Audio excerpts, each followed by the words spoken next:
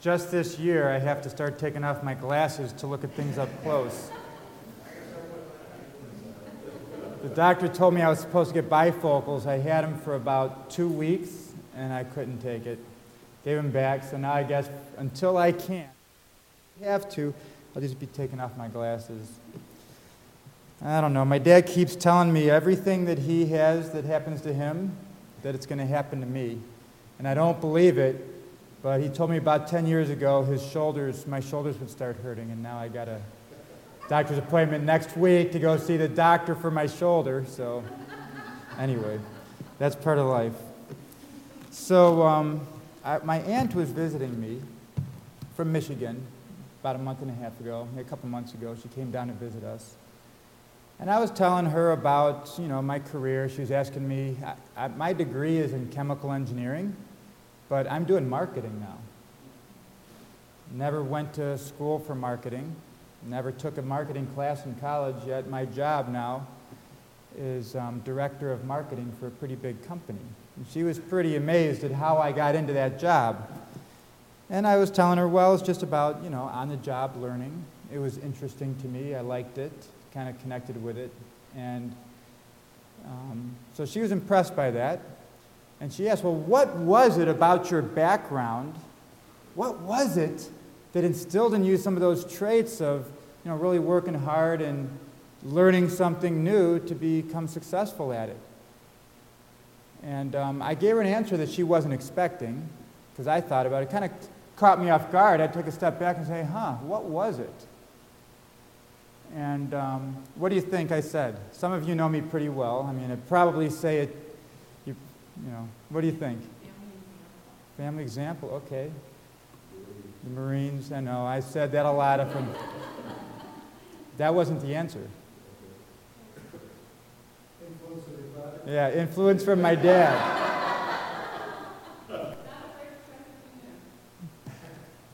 No, it wasn't. I thought about it, and I thought, what it really was? It was wrestling. Wrestling.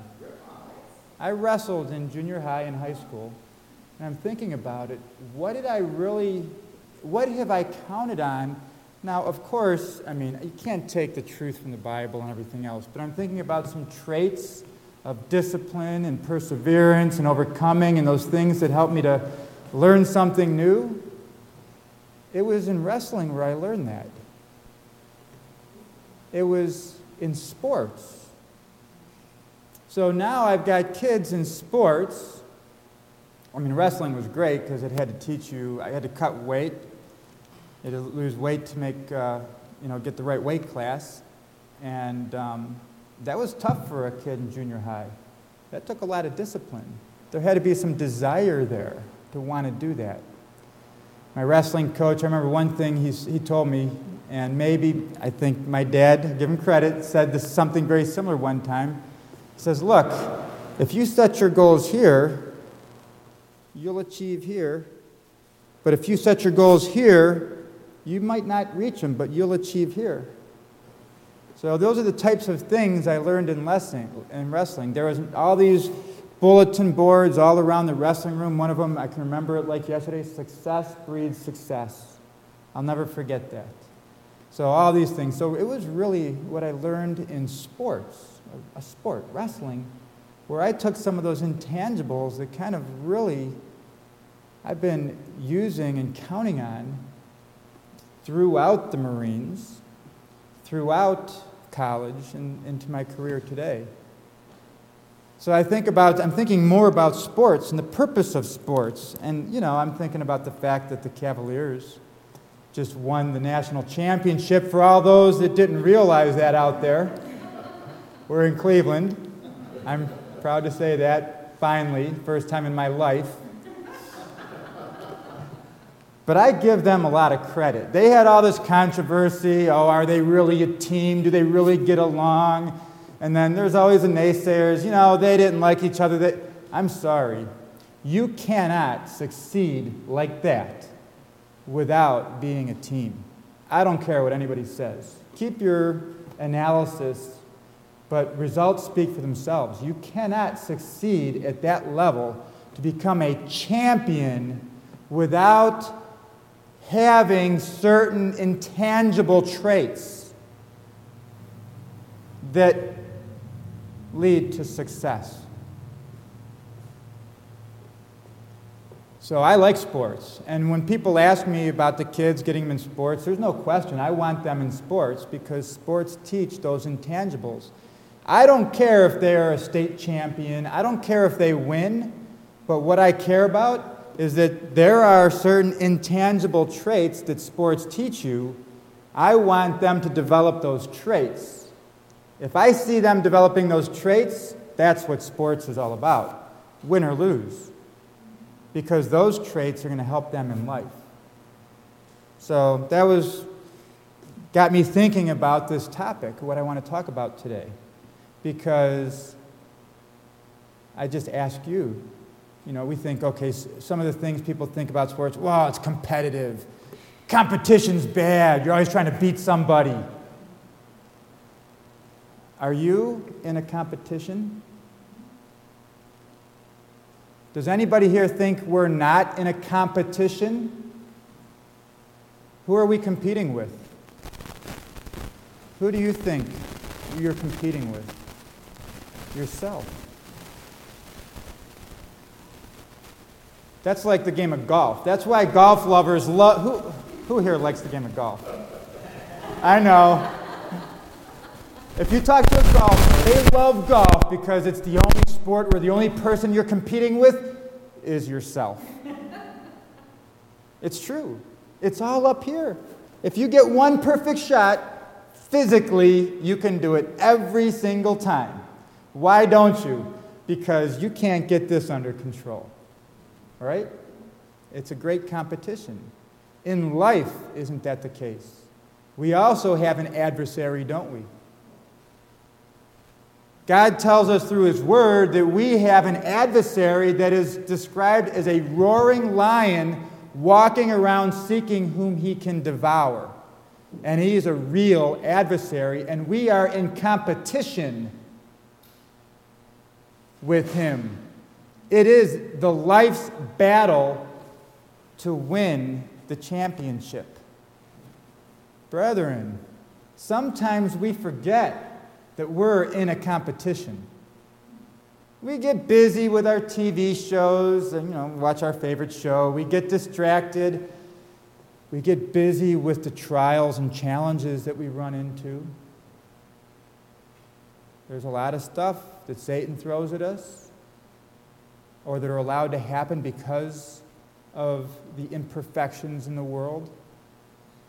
And it tears us down, it distracts us, it gets us bogged down. These are the things that are part of that competition. Any competition has struggles. Otherwise, the prize wouldn't matter. Think about it. How great, let me say it a different way. How sweet was this Cavaliers championship because Cleveland hasn't had one in 111, 12-plus seasons of professional sports. It was because it was so unlikely for us Clevelanders to actually get a championship with the adversity. I mean, here, when the Browns win the Super Bowl, wow. Well, the Indians at least have been in the World Series. But there's adversity. There's things that get in the way. It's challenging to align things and to overcome things, to not quit.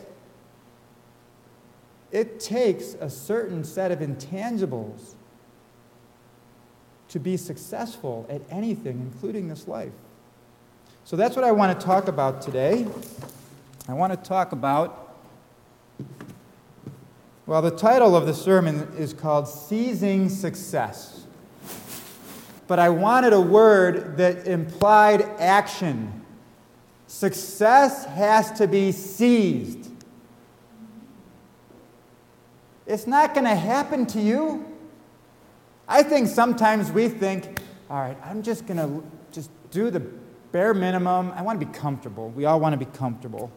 I'm just going to do things, my normal routine, and success will happen to me if I get lucky. God's just, He'll just give me success. God loves me, He'll give me success. Do you think that's how it works? If you do, I don't agree.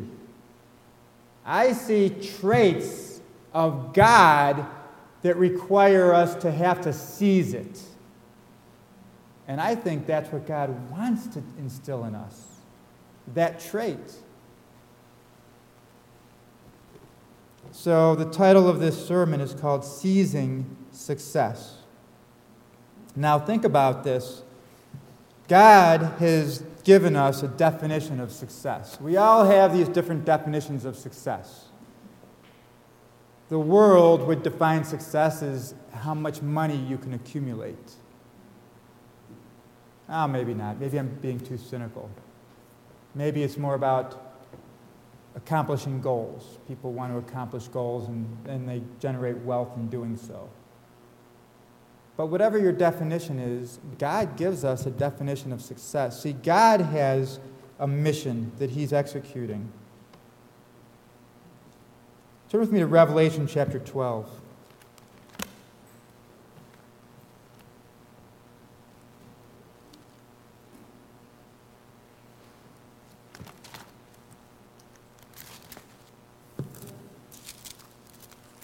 Revelation chapter 12 provides us a vision of the success that God has in store for us. It says that we've been predestined to a certain goal, to become something. In Revelation chapter 12, break in here in verse 5. All right, let's go to Revelation chapter 20. I was looking for the scripture where God tells us that we are to become kings and priests. But let's go to Revelation chapter 20, and we'll read this. It says, "And I saw an angel," this is talking about after Satan is bound, right? "And I saw an angel come down from heaven, having the key of the bottomless pit and a great chain in his hand." So after Christ returns, "And he laid hold on the dragon, that old serpent which is the devil and Satan, and bound him 1,000 years, and cast him in the bottomless pit, and shut him up, set a seal upon him, that he should deceive the nations no more till 1,000 years should be fulfilled. And after that he must be loosed a little season. And I saw thrones, and they sat upon them, and judgment was given unto them." These are those that are part of that first resurrection. Thrones. Judgment was given to them. "And I saw the souls of them that were beheaded for the witness of Jesus, and for the word of God, and which had not worshipped the beast, neither his image, neither had received his mark upon their foreheads and in their hearts, and they lived and reigned with Christ 1,000 years. Then it talks about the second resurrection after the 1,000 years. It says, "But the rest of the dead lived not again till the 1,000 years were finished." Then it comes back to that first time, talking about this first resurrection, but this is the first resurrection. "Blessed and holy is he that has part in the first resurrection. On such the second death hath no power," talking about immortality, "but they shall be priests of God and of Christ, and shall reign with him 1,000 years." So if you read through Revelation, you'll see that God's people, we, those that are being called now, are to become kings and priests. Turn with me back to Genesis chapter 1. Because this is the true mission, the true goal of God right here. I think sometimes about what is my favorite scripture in the Bible, and it's a toss-up. I like the first Genesis 1:1, "In the beginning God created the heaven and the earth." But I think, if I really think about it, this would be my favorite scripture in the Bible right here. Genesis chapter 1:26. Because this, brethren, is our mission, our destiny. This is what God wants us to become. He says, "And God said, let us make man in our image after our likeness." Now that's one of those scriptures that unless you meditate on that, you cannot appreciate what that really means. Think about the creation. Think about the universe. Think about the fact that none of this existed until God said, he grabbed his hand and said, it's here. I created it. The whole physical universe. Think of the power that God has, the brilliance, the intelligence, the love. God said, let us make man in our image after our likeness. Let us make man like us. Now, how many of us are there yet? Yeah, put my hand down.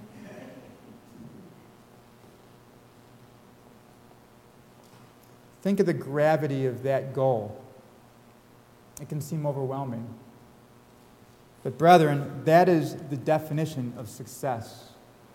Success is when God's creation achieves that goal. When we are transformed, all of those people that God made, all of the human beings that He made, that He created physically after His image, are truly transformed into that spiritual being, that perfect, righteous, beautiful, awesome spiritual being, where God can now say, we've done it. They are now created after our likeness and our image. So we're in the process of doing that. We're in the competition striving to achieve that goal. So how can we do it? Because when we're tasked with something that seems so impossible, it can be daunting. I read this on the airplane yesterday. I was traveling back from Charlotte.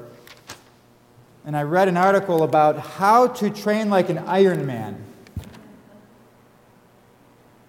Anyone familiar with the Ironman race? I think it's a marathon, 26-mile run. I think it's a 112-mile bike race. And I don't know how long the swim is. Anyone know how long the swim is? I think it's like a mile swim. I tried to swim a mile once. Anyone tried to swim a mile before? The lake we go visit up in Michigan is a mile wide. And you know, water doesn't look very far when you look across it. So me and my buddy decided we're going to swim across the lake. About a third of the way, we were like, this was a bad idea. Luckily, my cousin saw us and came out in the boat and got us. Almost drowned. A mile is a long way. So I'm thinking about an Ironman. How do you run a marathon, then get on a bicycle and ride a bike 112 miles, then get in the water and swim so many miles? So we'll get back to that. How do people do these things? So God is molding and shaping us into something that we're not today.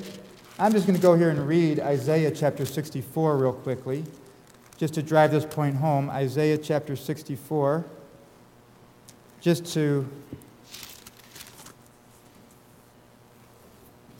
verse 8. But now, O Lord, you are the Father, we the clay, and you are the potter, and we all are the work of your hand. God is molding and shaping every one of us into that perfect being. He wants us to seize success. So I thought about what are the things that we can do? What are some of these intangible traits that we can apply to our lives to have a better chance of navigating through this competition of life and seizing that success? Now, there was a book I read a while back. It is one of the most famous business books written. By 2015, last year, 100 million copies of this book have been sold. That's quite a bit. It's called Think and Grow Rich. Anybody familiar with that? It was written by a guy that basically wrote, he was commissioned by Andrew Carnegie. See, Andrew Carnegie, the steel billionaire philanthropist, said, I want you to write the recipe for success. And he hired this guy, Napoleon Hill, to do it. Napoleon Hill went and interviewed over 500 of the most successful people of his time.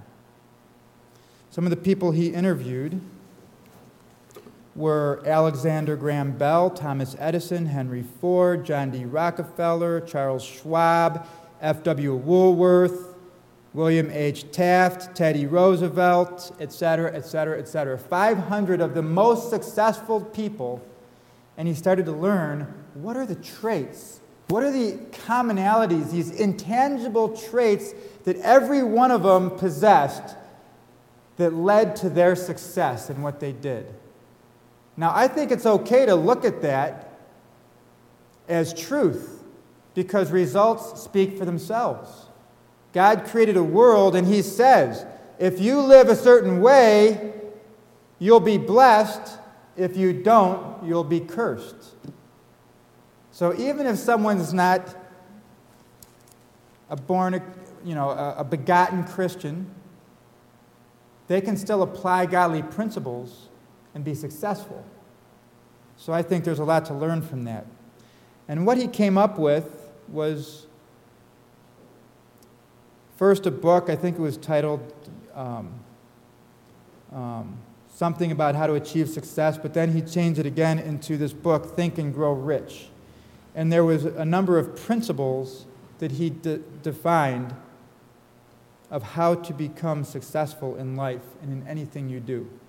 So I wanted to go through a few of those and show you in Scripture that those principles truly are aligned with Scripture and God's personality and way of life.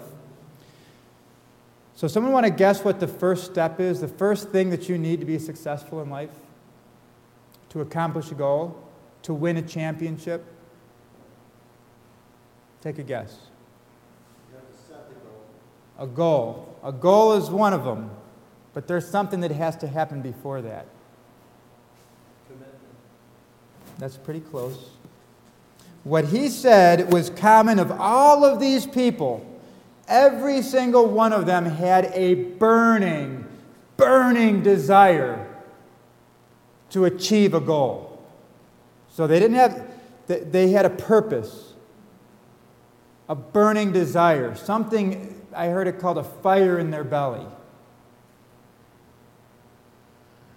Conor McGregor is the current featherweight champion of Ultimate Fighting. Now, I don't watch it, but I was impressed. I saw his story, and I saw him being interviewed, and I was like, that's it! He has it! He has this recipe for success. He's living it. He said he thinks about nothing. Before he became champion, he was being interviewed, and he says, I don't think about anything other than being champion. I wake up in the morning, I think about being champion. I go to bed at night, I think about being champion. It consumed him. That's all he thought about. That burning desire got his focus like a laser beam focus on that objective. Revelation chapter 3, God tells us in verse 14, and unto the angel of the church of Laodiceans write, these things said the Amen, the faithful and true witness. If you want to go there, Revelation chapter 3, verse 14, or 16 now, verse 14. These things say the Amen, the faithful and true witness, the beginning of the creation of God. I know your works, that you are neither cold nor hot.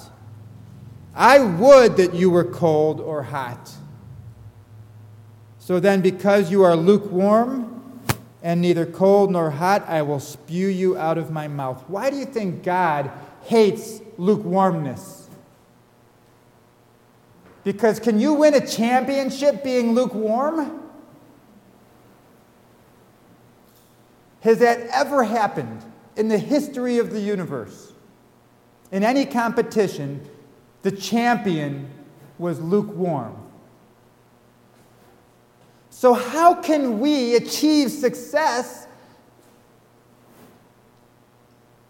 that is far superior than any man's championship, any sports competition, by being lukewarm? If you think about it that way, it makes a lot of sense. And if we're lukewarm, you're deceiving yourself if you think everything's okay. God tells us that He expects us to have zeal. Verse 19, as many as I love, I rebuke and chasten. Be zealous, therefore. The first ingredient to achieve anything in life, especially to be able to achieve that destiny that God has for us, is to be zealous.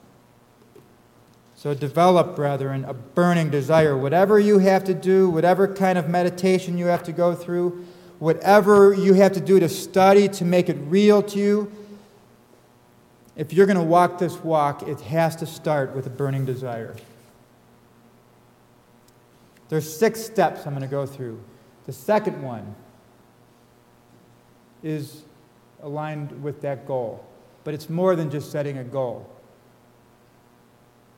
The second thing that every one of these 500 plus people that were successful did, they mastered this talent after they had that burning desire, was called visualization. And there is a difference, brethren. They didn't just set a goal. They visualized it. They visualized themselves achieving it. They meditated and they thought about it. They visualized it. This guy, Conor McGregor, said he moved when he was 14 years old out to a remote location and he was kind of cut off from society. He said he had a lot of time alone. A lot of time to just sit and think. And during the interview, he said, that's when I realized and crystallized what I was going to do. And he would visualize what it would be like to be the champion. And that's where he ended up developing that burning desire. And when you visualize it, you start to realize. So if everybody just closes your eyes for a second, I want you to do me a favor. Visualize Jesus Christ living on this earth today. What's his occupation? What's he doing? How does he behave? How does he dress? How does he stand? What are some of his activities? How would he react in tough situations? If you can visualize that, now compare that to how we're living. Because God is asking us to be nothing less than to take on the personality and character of Jesus Christ. How can we do that if we don't master this art of visualization?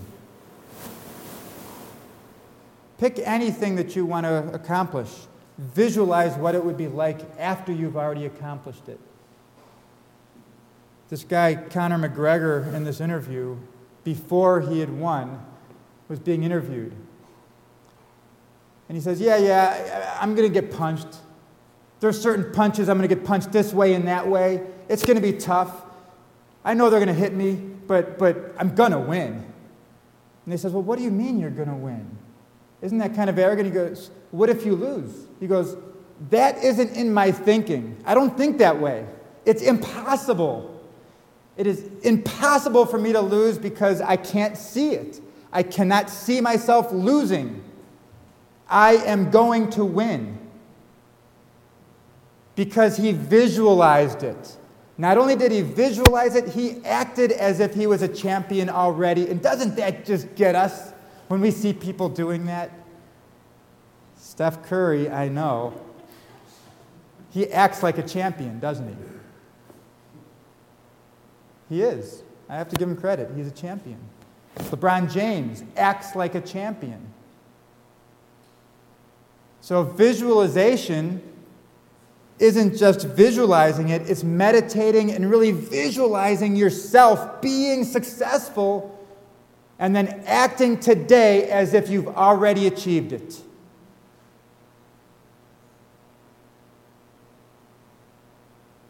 When you visualize success, it helps you to figure out the gaps. It helps you to anticipate the challenges. When this comes out of left field, I'm already thinking about how I'm going to handle it. When a temptation comes out of here and I'm in a nightclub or I'm out with my friends and something happens, I'm visualizing success. I know how I'm going to handle that. And I'm acting that way now. I'm practicing what it's going to be like when I am successful. Visualization, brethren, is a key is a key to accomplishing your goals. Does God visualize success? Zechariah 14. God visualized the feast, visualized the millennium. When do you think God got that vision about the millennium? He says that this whole thing, we were predestined before the world was created. We could read about that in Ephesians chapter 1. Why don't we turn there? Ephesians chapter 1.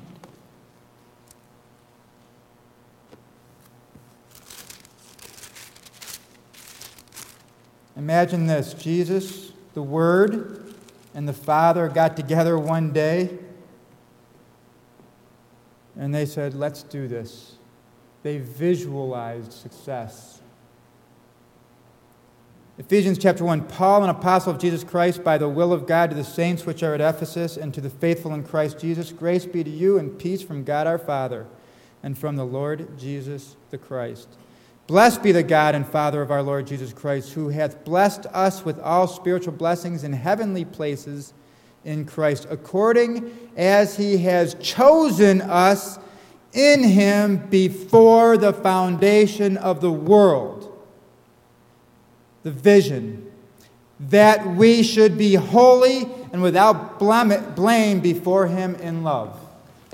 Before even the universe was created, he visualized what we would look like when we were done. God practices this process of setting a vision. So number 3, the third step, brethren, after you set a vision, the next step is to create a plan. Create a plan and commit to it. So this Conor McGregor, once he visualized what it was going to be like to be champion, and he said to himself, how does a champion practice? What kind of practice regimen would a champion have? What kind of trainer does a champion need? See, the nice thing about visualization, it attracts to you the things that you need to get the job done. And it helps you to develop that plan. So after you've got that burning desire, you visualize success, make that plan.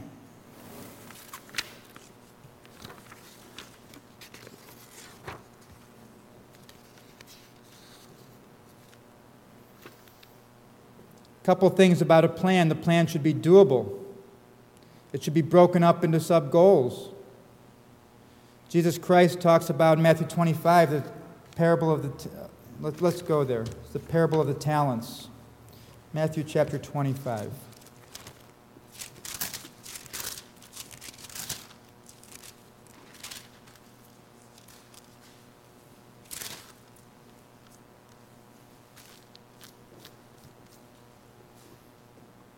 For the kingdom of heaven is as a man traveling to a far country, who called his own servants and delivered unto them his goods. And unto one he gave 5 talents, to another 2, and to another 1, to every man according to his several ability, and straightway took his journey. And then he that had received the 5 talents went and traded with the same, and made them over. He gave them and made it over. Sorry, I can't see it. And made them over 5 talents. Maybe I have to get those glasses after all. But he that had received 1 went and digged it in the earth, and hid his Lord's money. And after a long time, the Lord of the servant, this verse 19, comes and reckons with him. He wanted to see what that servant did with those talents. And so he that received 5 talents came and brought other 5 talents, saying, Lord, you deliver unto me 5 talents. Behold, I have gained beside them 5 talents more. His Lord said unto him, Well done, you good and faithful servant, that you have been faithful over a few things. I will make you ruler over many things. So what does this tell me? This tells me that part of the way we prove to God that we can be trusted with the millennium is in the little things that we have in this life to accomplish. Don't underestimate how important doing the best you can at school is going to be. That's a little thing. If you can prove that you have the desire the discipline, the visualization, the ability to be successful in school, that's a little thing. It shows God that you can be trusted with bigger things.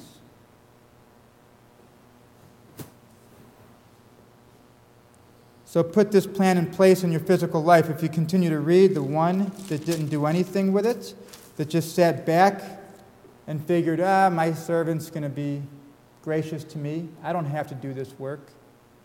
His talent was taken away. God expects us to work. God expects us to develop perfect character, to strive to true religion, as James tells us. So I want to share a quote here about how to develop a plan. So this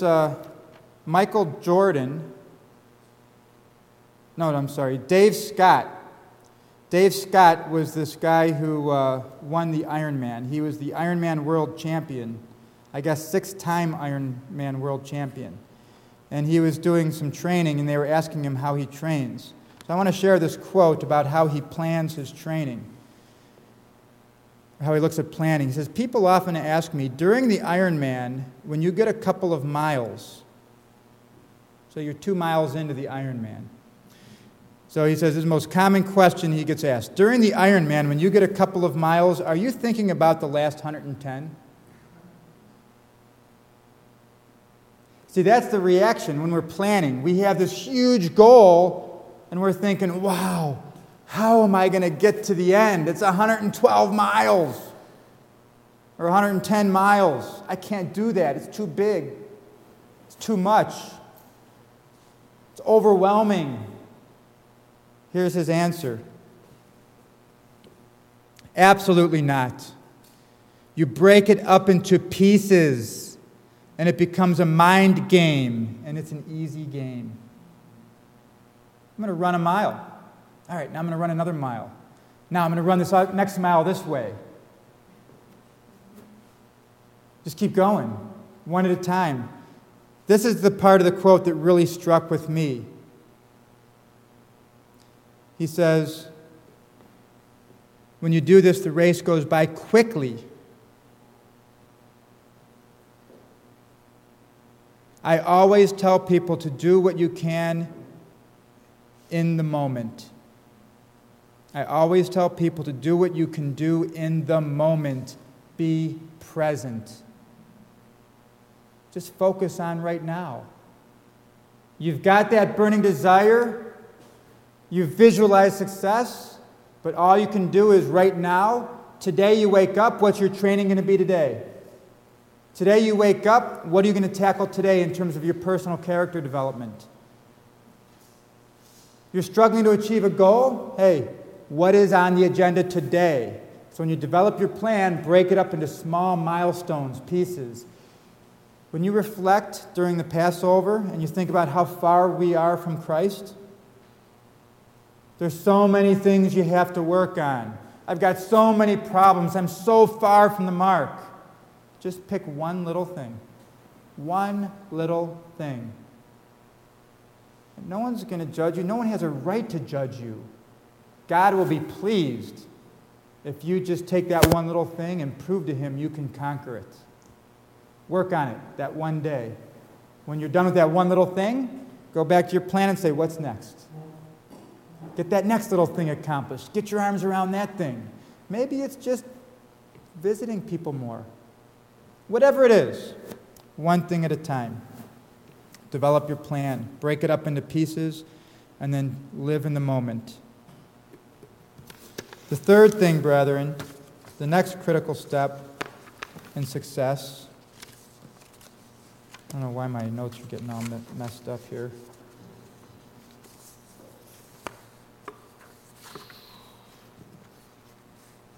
There we go. Is you need to acquire the needed knowledge, skills, and resources. You've got a burning desire. You've visualized success. You've got a plan. Now you got to go get educated. Study your Bible. Learn the truth. Seek it out. But there's two critical resources that Christians need, brethren. Two critical resources. We've already touched on one. passion, zeal, commitment. Anyone guess what the other one is? What is a critical resource that you need to be successful in this life? Contact with God so you can learn and get the things you need to do, a relationship. How about God's Holy Spirit? Is that a real thing? Is that a resource? Can you be successful without it? Let's get real here. Can you achieve what Christ wants you to achieve without God's Holy Spirit? You can't. It's the Spirit that quickens us. It's the Spirit that gives us strength. It's the Spirit that leads us into all truth. If you want, brethren, to execute your plan, you have to have God's Holy Spirit. Just a few references. Romans chapter 8 is where it tells us we need the Spirit to be quickened, to achieve eternal life. It talks about the fact that it gives us power. It's a great chapter to read about the importance of God's Holy Spirit. So number 5, the fifth step, brethren, it's real simple. It's one of the most famous ads in the world today. It's an ad of a tennis shoe. Just do it. It doesn't matter how great your plan is, how much burning desire you have, how much you've visualized. At some point, you got to run that first mile. No excuses. We can read in James, where James chapter 1, chapter 2, it's all about action. It's not about just praying. Yes, prayer is good. I think sometimes that's where I beat myself up. I tend to do this. I'm really busy, whatever. All right, I'm going to pray for this person. Well, how about getting off my butt and going and doing something for the person? Right? That's how to really help them. Maybe God's waiting for me to execute His will by helping them. Not just praying about it so that God could motivate someone else to go help them. Part of the plan has to be action, brethren. Just do it. So I know I'm running out of time here, so I'm going to go to the last step. The last step, brethren, and the secret to success or seizing success is perseverance. Perseverance. You see, brethren, Satan, the devil, is real, and he is going to throw a whole bunch of stuff in our way. Just like in any competition. In fact, I would bet that Cavaliers' victory was so much sweeter to that team because they were down 3-1. Because everybody thought that they were the underdogs. Because of all the drama around the team.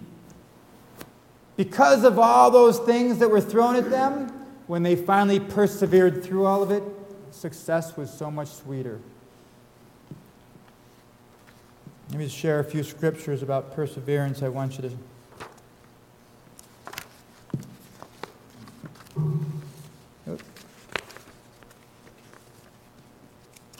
Let's just go here to Hebrews chapter 12.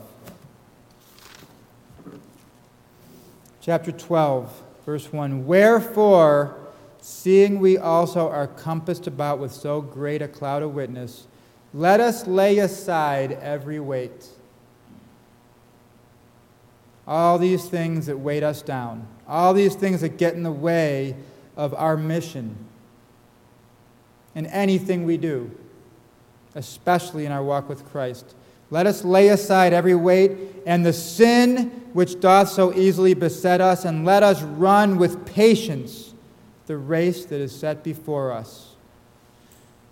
Never quitting.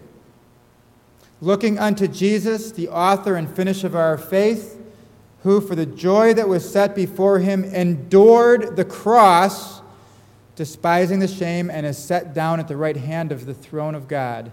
For consider him that endured such contradiction of sinners against himself, lest you be wearied and faint in your minds. Brethren, the last and final recipe,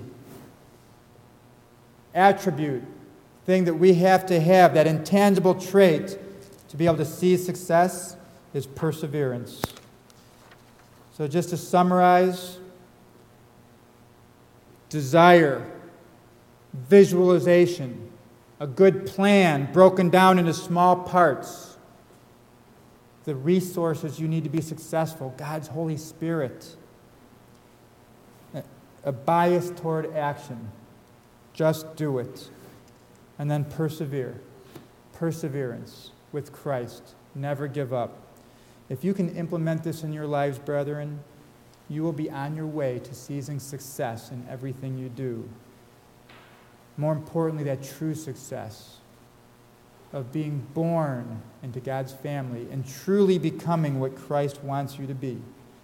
Brethren, if you can visualize that, that is the awesome, awesome vision that should motivate us. And brethren, that is worth pursuing.